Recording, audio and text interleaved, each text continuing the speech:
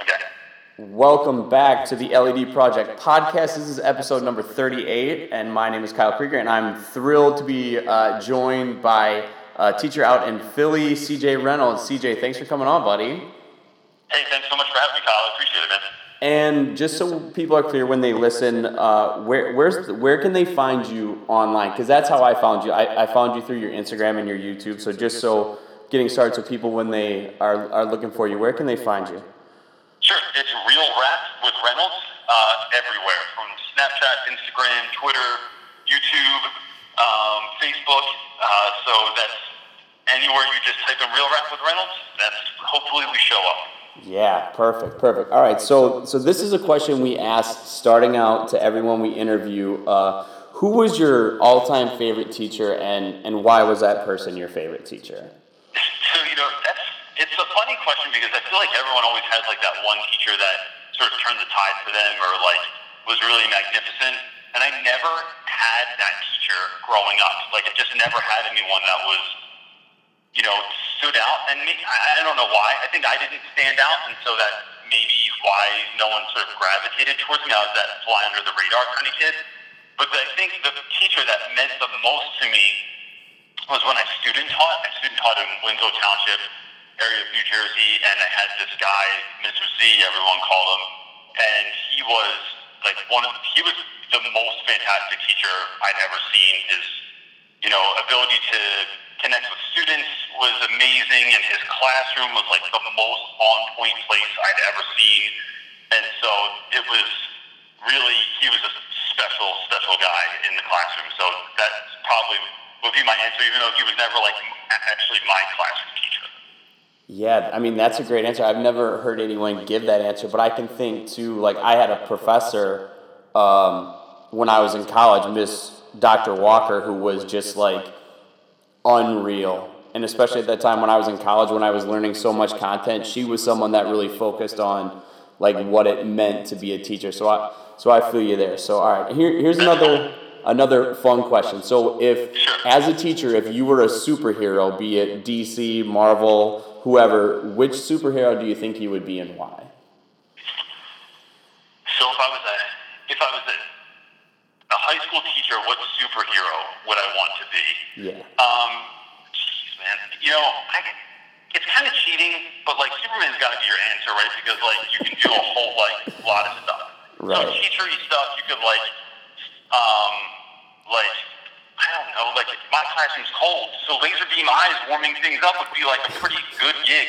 Or being able to work at like grade things really quickly would be excellent. Or like being able to fly or levitate would help you with like hallway monitoring skills and stuff like that. So I just think that the practicality of that, it would be something I'd really like to be able to do. Yeah, I saw in the video you released yesterday on YouTube, you said that your school closed one day because the heat was off? Yeah, so we are always, it's an old building, so we're always having trouble with the heating and the air conditioning. Right. So yeah, we got out at like 10:30 in the morning because it was too cold in the classroom and the kids couldn't handle it. All right, so another kind of quick, just getting started question. What is your take on the state of education right now? I think that's an interesting question because I think one of the conversations that comes out of that is always either it's good or it's bad, and then people trying to defend, one way or the other. And I just, as a teacher, see it even in the school that I'm currently in. Like there are teachers that are, just doing better than others are, and that doesn't. I don't say that to demean anyone because I think once, sometimes it just takes a teacher finding the right school for them to really thrive, and so, not everyone's a good fit in every school. And I see individual teachers, especially because I have a presence on YouTube, like folks that are reaching out and contacting me, they're just doing like the most amazing stuff in their classroom and outside of their classroom, and advocating for their students and advocating for their coworkers, and that community that I have the advantage of being a part of, I think is just doing really great stuff. Overall, education, in a world where we have to figure out budgets and cut things from the budget all the time and worry about whether or not things like the arts are always going to be included or whether or not we can afford to pay decent teachers in really troubled neighborhoods enough money to keep them there. That's a struggle to me because I just see, not even just with the government, but just in the private sector also, like sometimes the things that we have money for.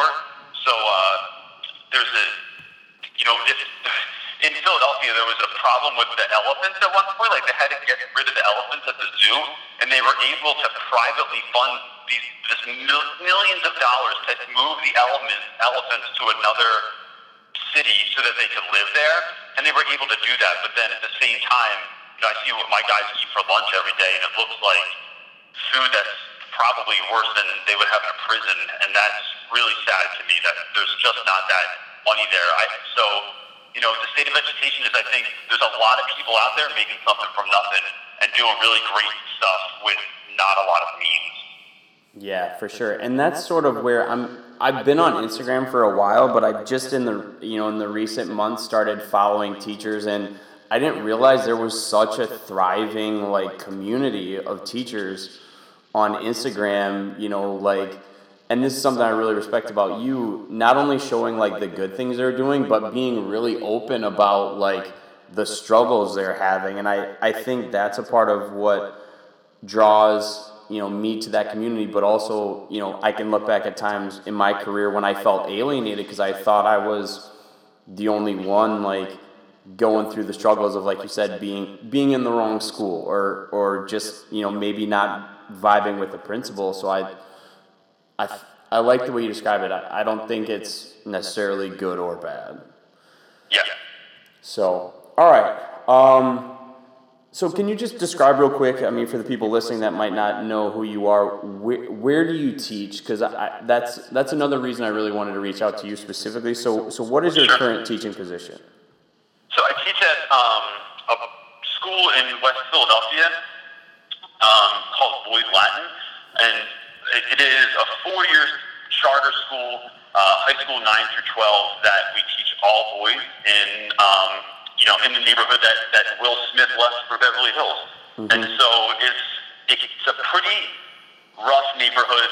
I think I don't always notice how rough it is just because my school is kind of I think of it as this sort of magical place that exists in the middle of the city, and you forget sometimes it's very easy to forget what's happening outside of the walls of the school. So yeah, all boys, and which is its own challenge. And I teach 9th grade literature, and I teach a hip hop elective. That's kind of my space in the school right now. Yeah, and that's really the thing. I'm really interested in the dynamic of what an all boys school is like. So have you taught in a regular public school, or have you been at the school the whole time during your career?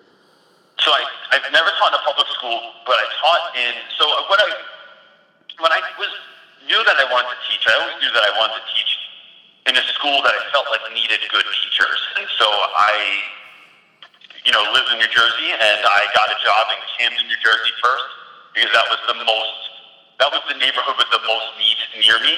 And so I taught there for 5 years, and I left that position to go to West Philadelphia, which is, in a lot of ways, it is a very, very similar school, very similar population, socioeconomic sort of situation going on at my school. But, at my first school, I taught boys and girls at that school, and now it's strictly boys. And it's a much different situation in terms of just everything. One of the things that high school boys do the most is front because girls are in the classroom, and you don't see that so much, especially after 9th grade in our school. A lot of that, there's this sort of a lot more open vulnerability in our school than I think you see when boys and girls go to school together. I'm not sure this model works would work for everywhere. I don't think like it could necessarily like be recreated all the time, but sort of, and I really hate to use the word organic because everyone uses it, but it's this sort of organic thing that happens at our school where there's just sort of the right staff, and we get, we have a certain amount of autonomy in the classroom, and it just lends itself to really being successful with kids. That, I mean, 99% of my students are African American, and so African American boys have the lowest graduation rate of anyone in the United States, and I work at a place where 100% of our boys get accepted into colleges when they graduate. Wow, that's really fantastic. And Camden's in New Jersey, right? Isn't that where Rutgers is? Right over the bridge from Philadelphia. Oh, nice.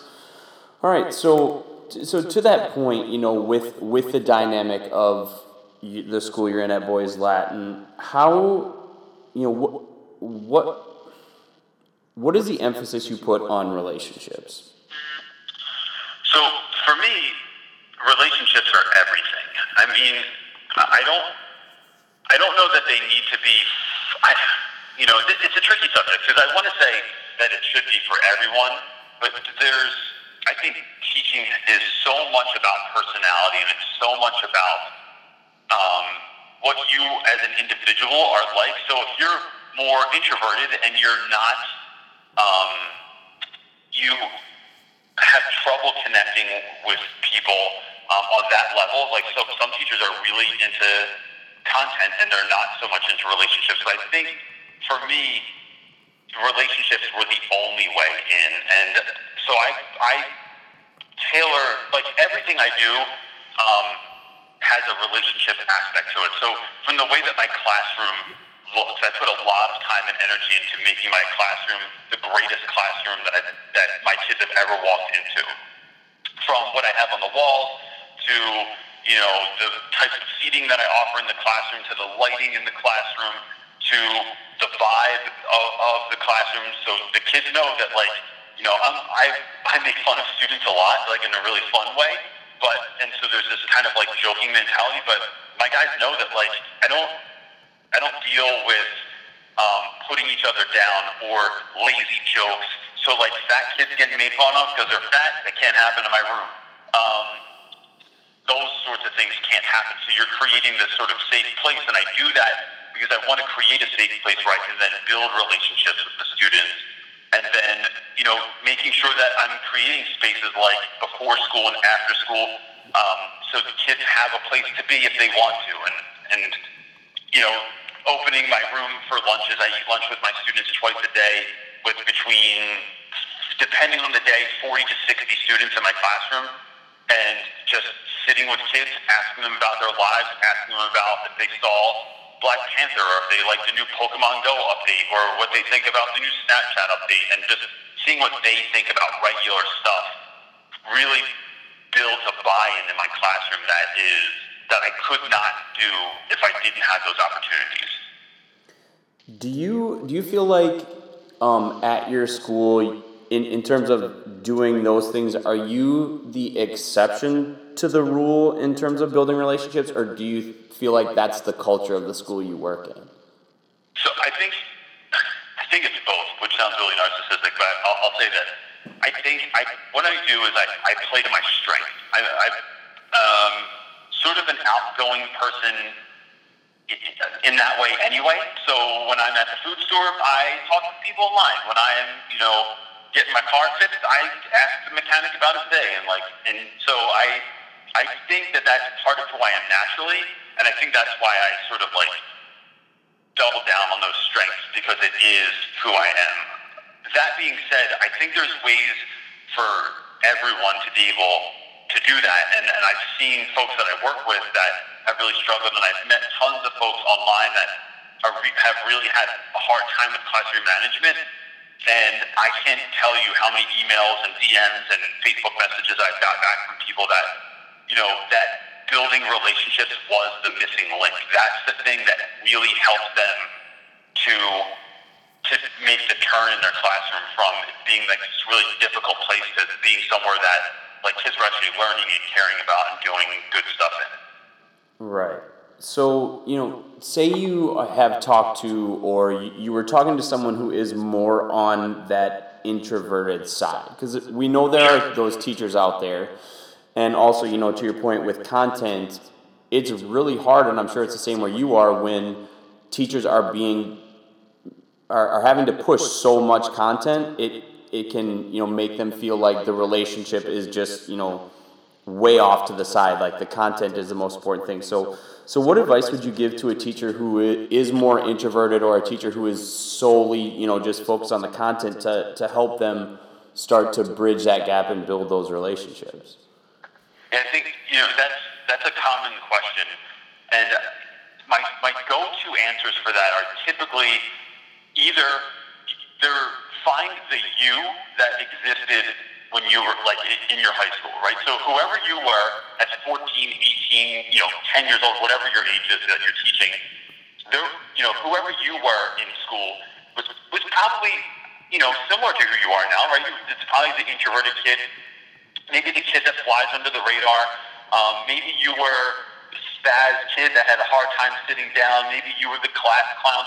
So whatever those folks, whoever you are, I think really you should look for that little you in your classroom. And if you're the introverted one, there's got to be some kid that feels invisible that you can help feel visible. There's got to be that kid that just doesn't think anyone gets them. No one wants to talk to them. No one, because they're not so exceptional. They're not really funny. They're not always in trouble. They're not the smartest kid in the class.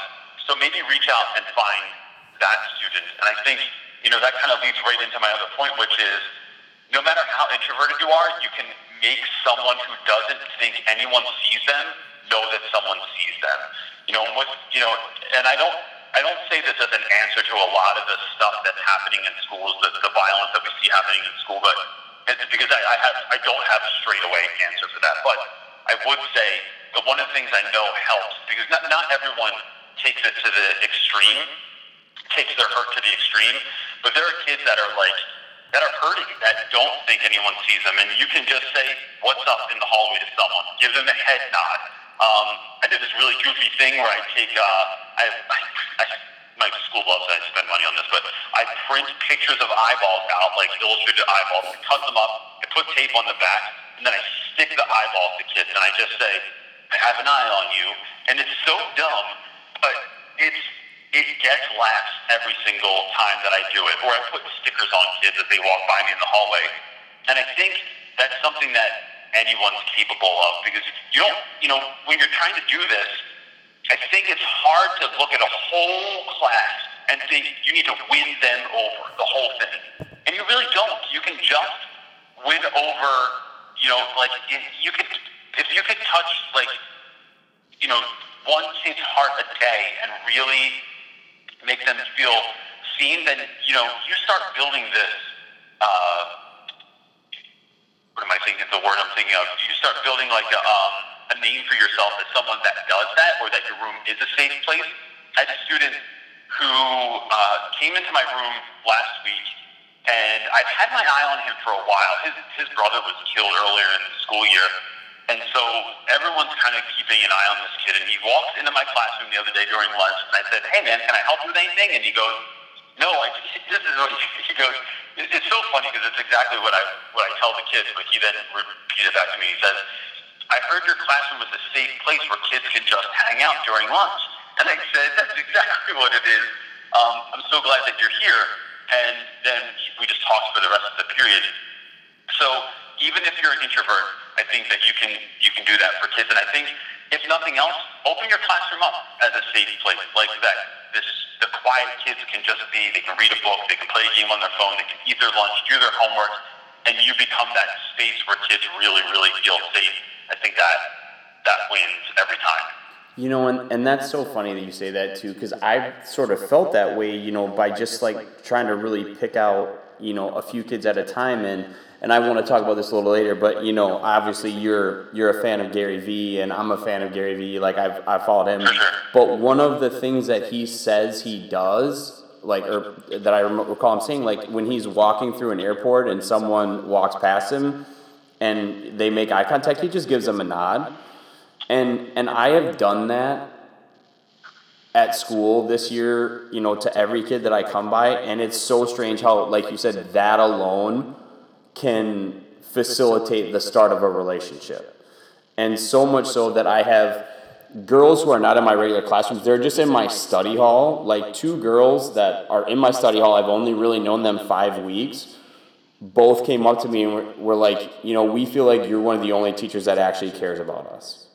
And it started with me just really acknowledging, that they're around and doing that. And like you said, with our school, small town Wisconsin school, we've had 3 deaths this school year. 2 were by car accident, and 1 was a suicide, and it's just rocked our kids.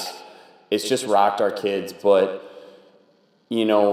for me, just being able to be there for a few of the kids at a time and talking with them, and I've had kids say to me too, like, you're just one of the only people that actually listens to what we're saying, and I felt like that's been such a thing, and it's so strange how I'm almost networking, because I came to a school where no one knew me, none of the kids knew me, and I just sort of like, hey, I have a relationship with this one kid, and when they're standing around a bunch of people, I'll walk up and just talk and start talking to the whole group, and then before I know it, the whole group wants to talk to me when they see me, and I just kind of have spidered out and done that, throughout the year, and I have a lot of really good relationships, and I felt like that's been the most meaningful part of my job. Do you think? I think, Kyle, if I can just speak to that, I think one that's both amazing and really sad too, right? Like it's amazing that your students feel like they have an adult that they can speak with and they can be honest with and that cares about what they're saying. But to me, for a student to say that, and maybe students always have to be, maybe you're not the only one, and I don't say that to diminish you in the slightest. Yeah. But it's sort of like when my kids say, like, you never do anything fun with us, my own children, and I'm like, what are you talking about, man? I'm always trying to be like the best dad. I'm trying to be the dad that I didn't have. And so I do take it with a grain of salt, but I think that, one of the things you're saying there too is kids just need someone to listen to them sometimes, and teachers and adults alike just forget that, your advice isn't as important as your ability to listen to students is.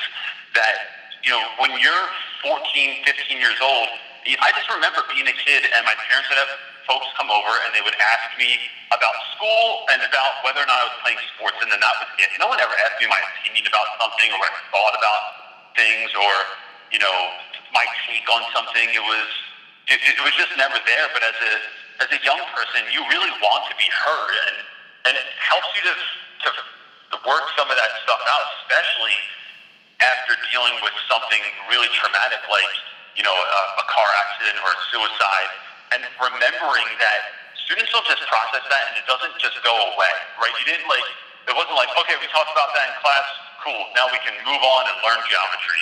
Like, that's something that needs to be revisited over and over and over again, and kids need to know that it's okay to do that it's not, a quick fix. This is a lifetime of hurt sometimes, and how are we going to work on this together? And I can do that by just listening to you. And I think that really lets teachers off the hook, because then they don't have to feel like they have to say the right thing all the time. They can just be an opening, like a safe place to just listen to kids and give them that time of day. And so I think that's really amazing what you're doing with that sort of stuff. Do you feel like teachers who aren't investing in the relationships or don't know to invest in the relationships are missing out on the best part of being a teacher? Because I feel like the relationships I have with students and I've had with students is the most fulfilling part of the job, because we ask people about who their favorite teacher is, and none of them ever say that it was Mrs. Miller because she was really great at teaching me calculus. It's always about how that teacher made them feel, and I feel like so many teachers are missing out on the best part of the profession. I do. So that could go either way. I think if that's part of who you are, and that so many teachers I talk to are just afraid to have relationships with the students, because it's like it feels like once a week. It might not be that often. In the news, you always see some teacher that took it too far, had sex with their students, and then or had some sort of inappropriate relationship with a student, and it gets, and then that makes you look at your relationships with students and go, all right, am I being smart? Am I handling this the right way? Because I think there is a safer way than not a lot of times to do that. So, but I will say that I have friends. My friend Randy Rebai was a teacher at my school. He was a phenomenal teacher. He's since moved to California because he's like a big deal author now and stuff. But he's his classroom, even though outside of class, he was one of the funniest guys I knew. He was one of the strangest human beings that I knew in terms of like just doing goofy stuff and was interested in kind of odd things. He was super personable and really caring. In the classroom, he didn't want to come off like that. He was afraid that if he did that, it would hurt his classroom. So he wanted to come off as very stern, very disciplined. His class was super organized. He took no nonsense. And he was like a 5'10" Asian man. And so he didn't want that to work against him. So what he ended up doing was like creating this space where he really knew his stuff. His class was super organized, super difficult. And the kids always said like that Mr. Rebai's class was the class they probably learned the most in high school and how much they appreciated him. They knew that he cared because of the effort he put forth. Like it was never about him. It was always about the students achieving and grasping the content and being able to do something with that. But he wasn't the one that students would necessarily go to talk about like whatever was going on in their lives. And he wasn't against that, but that wasn't what he saw his role as in the school. And so I think, to speak to what you're saying, like I would not teach if I could not build relationships with students. It would just be, I'd find something else in which I could do that with. But for some teachers, I think, I think there's a level of guilt sometimes that teachers feel, at least teachers that I've interacted with, that feel like they're not the funnest, they're not the funniest, they're not the most outgoing, they don't always have something interesting to talk about. And so that, I'd hate for someone to feel bad about themselves because they were missing that piece. I still think they can do it on some level, but I think for some of us, it just comes easier, and it's the thing that the kids remember the most, right? Which is kind of a bummer because no one's ever said that they learned a lot in my class. They always say, if they're asked to describe me, it's how funny Mr. Reynolds is, and I'm like, come on, man, so to be smart, like one time. So maybe we could hook that up. So yeah, I think that's my answer to that. All right, so to that point, then you've mentioned the word vulnerability, you've mentioned authenticity. So what do you see as the value for teachers in both authenticity and vulnerability? And to your point about some inappropriate relations, what do you think the right level of each of those things is?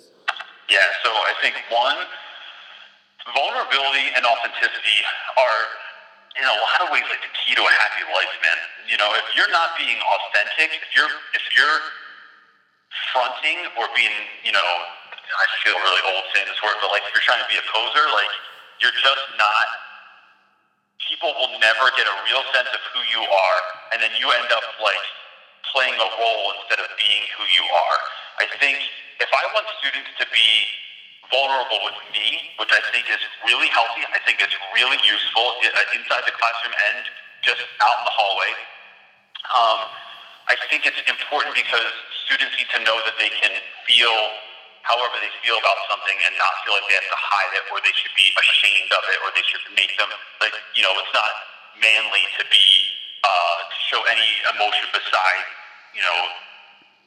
anger a lot of times in my school. And so letting guys know, like, no, it's all right. Something bad happened. You can cry about that. You can feel bad about it. You can be depressed. Like, that's all right.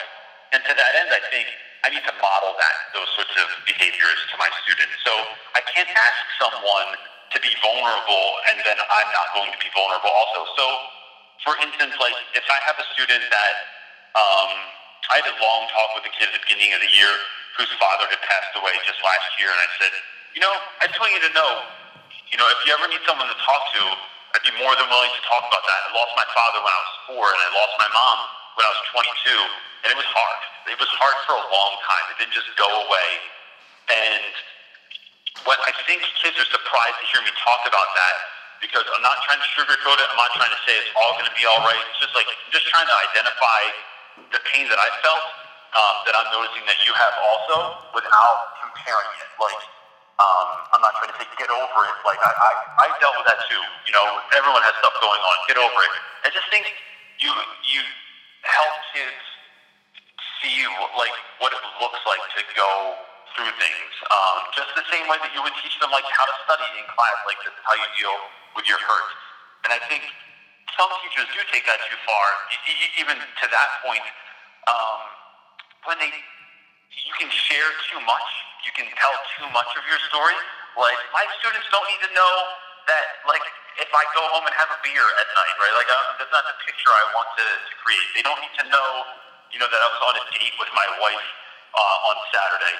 Now, in some classes, it's kind of funny to talk about stuff like that, but overall, I think you want to be careful, because I never tell a student anything that I would be worried about them going and telling someone else. I assume they're going to go, even though I'm sure they don't, I assume my kids are going to go home and they're going to tell their mom or dad or their grandma what they heard in school today, what funny thing Reynolds said, the story that Reynolds told us about his mom, or about when he was in high school, or about his son. And I think if you come at it from that perspective, I wouldn't be afraid if anyone found out the things I talk about and the things I do in my classroom, then you're okay. When you start asking kids to keep a secret, or worrying about who they're going to tell, or when they're going to tell, or how this might look badly about you, then I think you need to be concerned. You should think twice about what you're actually talking about or doing in the classroom. Yeah, and I also look at too, in terms of social media, our kids see, the highlights, and we could go, on and on about what Instagram is, but, they look at certain teachers, and I feel like for me, I have to be really good at identifying, like you said, what I'm good at, and what the right way to tell my story is, because I think everybody tells their story differently. So I'm going to ask more of a personal question, on this vein of vulnerability.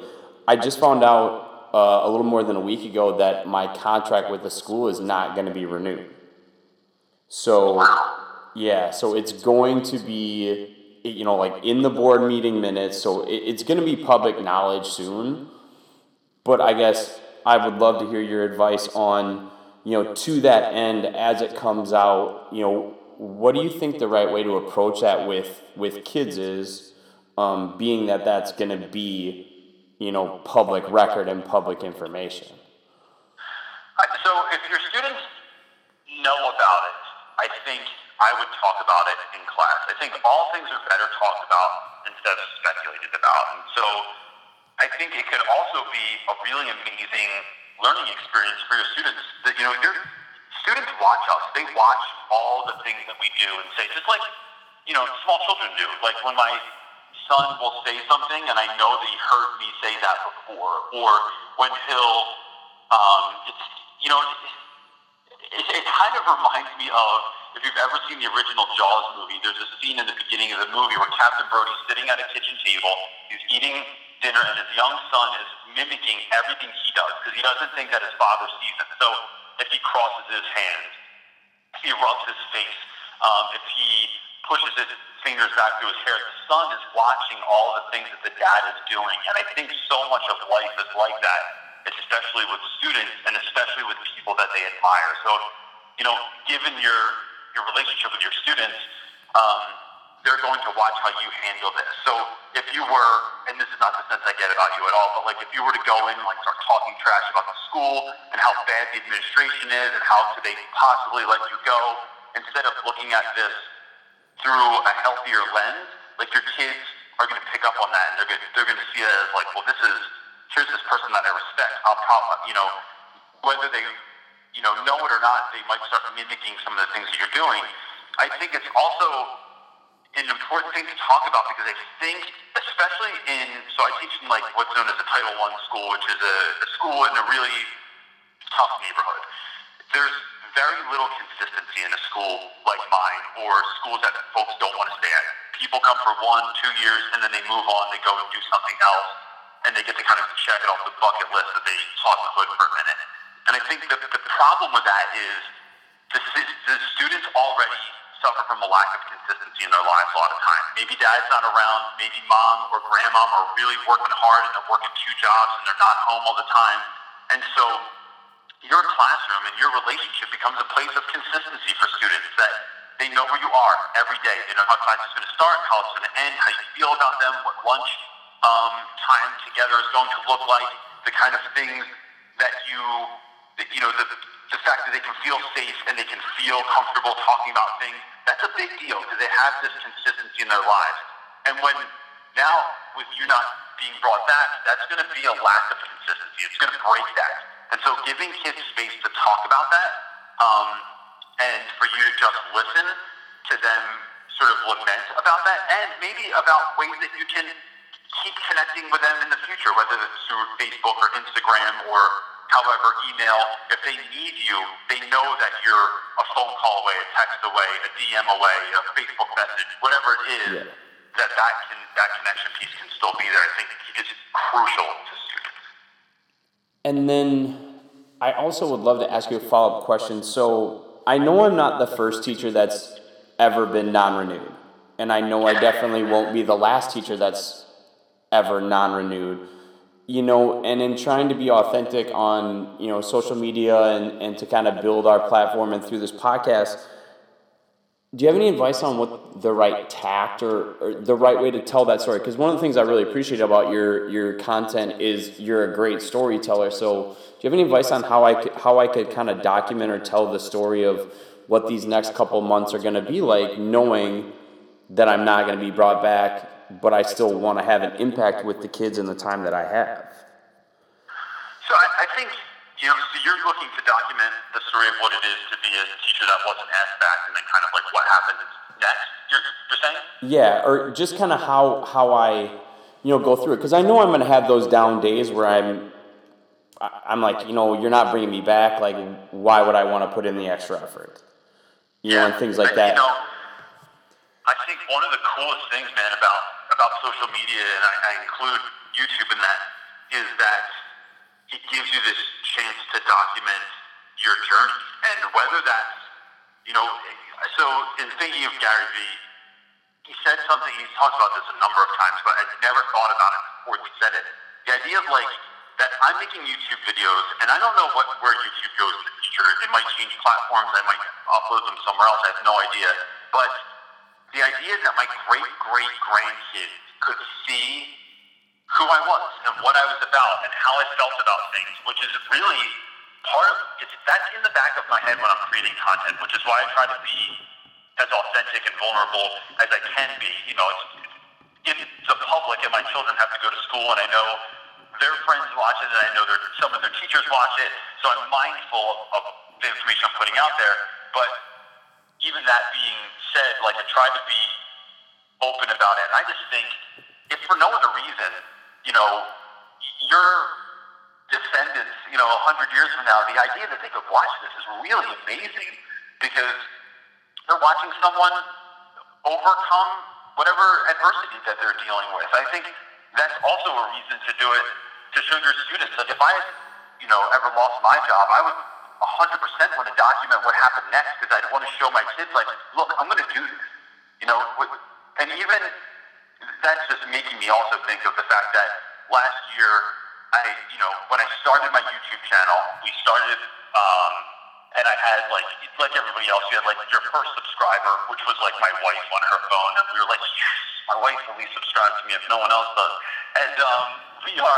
and my students would laugh at me when they would ask, they would find out I had a YouTube channel. They'd say, well, how many, because your subscriber count is 100%, it gauges whether you're worth anything or not in my students' eyes. So they'd say, how many subscribers do you have now, Mr. Reynolds? And I would be like, I have 25. And then it slowly built up and then I slowly eclipsed the number that any one of my students had. And, so it's really funny for me to sort of like, for my students to see me do something, to work really hard at it, and to have success in the end of it. And so I think that your situation could be very, very similar to that, in that, not necessarily like a YouTube channel growing or Instagram account growing, but like, nope, I got beat down, but I can stand up and I can keep going, and that's what this is going to look like, and it's going to look really sad some days, and I'm going to be pissed off other days, and then there will inevitably be growth, because that's who I am. That's what I'm going after. There's no other alternative besides me growing. And so I want you to see that, because when you feel like this one day, when you feel knocked down, you can look back at these videos and go, here was my teacher. Like, he did this amazing thing with his life, even after they tried to like take his job away from him. It didn't stop him. And so, I mean, what better lesson could you teach your students than that? Yeah, absolutely. No, and I really appreciate that too. And that's sort of, like you said, if nothing else, I want to be a person that's constantly growing and constantly developing and getting better. So, want to be respectful of your Sunday time, but I want to ask you, just a few questions Sure. to end up. I got to ask, what was it like to be in the room with Gary Vee? So first of all, being on the phone with Gary Vee was something that I did not foresee coming. I was sitting in my kitchen, I was working on YouTube, and for whatever reason, like, this happens all the time, where like something important happens or I'm on the phone. I'm literally surprised I have not been interrupted yet while we've been on the phone with my kids who wanted to drink, or someone fell, or like my Legos are stuck together, I can't get them apart. So I get on the phone with Gary, he calls me, and I see a New York number, and I answer it, and because I was putting my number in on Facebook like everybody else was, my wife was helping me, and I get a phone call, and it's Gary, and I could not believe it. And immediately my dog starts barking, my kids want to drink, and in that moment when I was on the Ask Gary Vee show, you can hear, there's a moment where I say, I need 10 seconds. And Gary thought I was talking to him, but in reality I was talking to my children, like, no, Dad's doing something really important. You need to pause for a second. So that phone call, I could not get the words out. I could not say clearly what I really, really wanted. So it was really amazing that he even offered the opportunity for us to go up there. And then, they sent the bus down, and we go up, and the students are excited, but I took guys that I didn't take anyone that I was 100% sure of how this would end up. Like, they knew who Gary was. I had talked to them about it. I'd shown videos in class and stuff, but to show up with dudes that were, like the night before was real rough at home, and you can see it on their faces. And my guys don't immediately buy into anyone. You need to prove yourself. And so a lot of the comments afterwards were, there were a couple of people that were like, look at these kids, they don't even look excited to be there. It's like, they were excited. They're not going to let you know they were excited, though.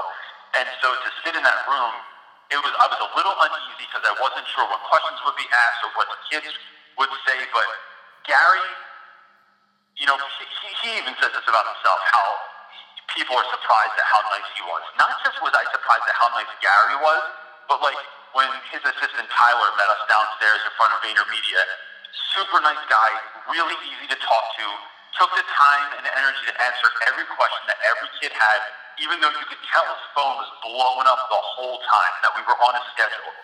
Did not rush at all. The people, when we went to the office, like meeting D-Rock and meeting the other Tyler and meeting, I forget what his name is. His Instagram handle is These Nuts. I forget what his name is, but he's a goatee. He's one of Darren's guys. Yeah. He was super nice. People in the office that just would stop us and say, hey, what are you guys doing here today? Like, do you want to see what I'm working on? Or my students at one point asking someone who was working on a Pinterest ad, said, hey, can I ask you what program you're using to do that with? They were like, oh, sure, well, why don't you come over and I'll show you how I'm doing it. And then taking the time to actually speak with my students. And that meant everything to me. And then for Gary to take an hour of his time, he pushed back another meeting after it, still hung out with us, then took time to be one-on-one with most of my students after the meeting about things that they talked about. I didn't go over and interrupt. Signed books for everyone, took all the pictures that everybody wanted.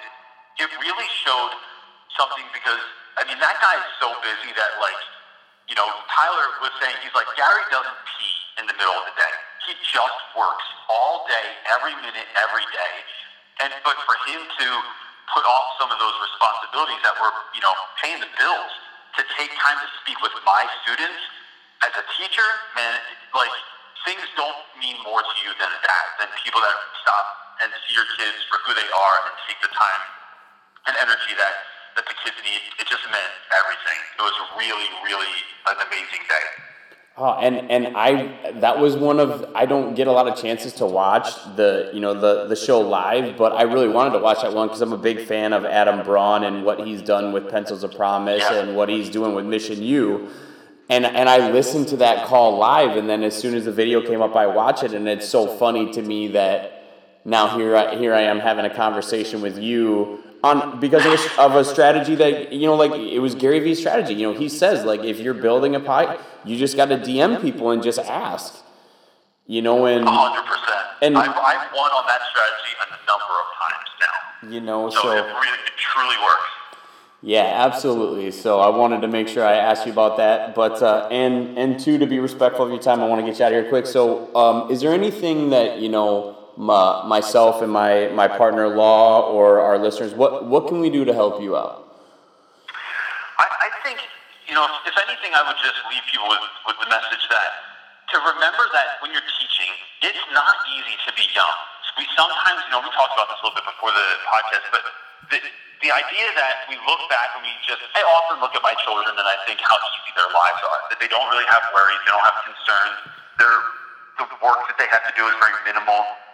But when you're young, it is a lot. It is stressful. You don't know how to deal with your emotions. You know, things can be if you remember, like, being 14 and, like, breaking up with your girlfriend, it was the end of the world to you, right? And not diminishing that in young people, but really taking the time to stop and let them know that you care and that it will be okay. And I think if more kids had someone stop and take the time to just put a hand on their shoulder and let them know that they see them and that what they're going through is valid, that would change.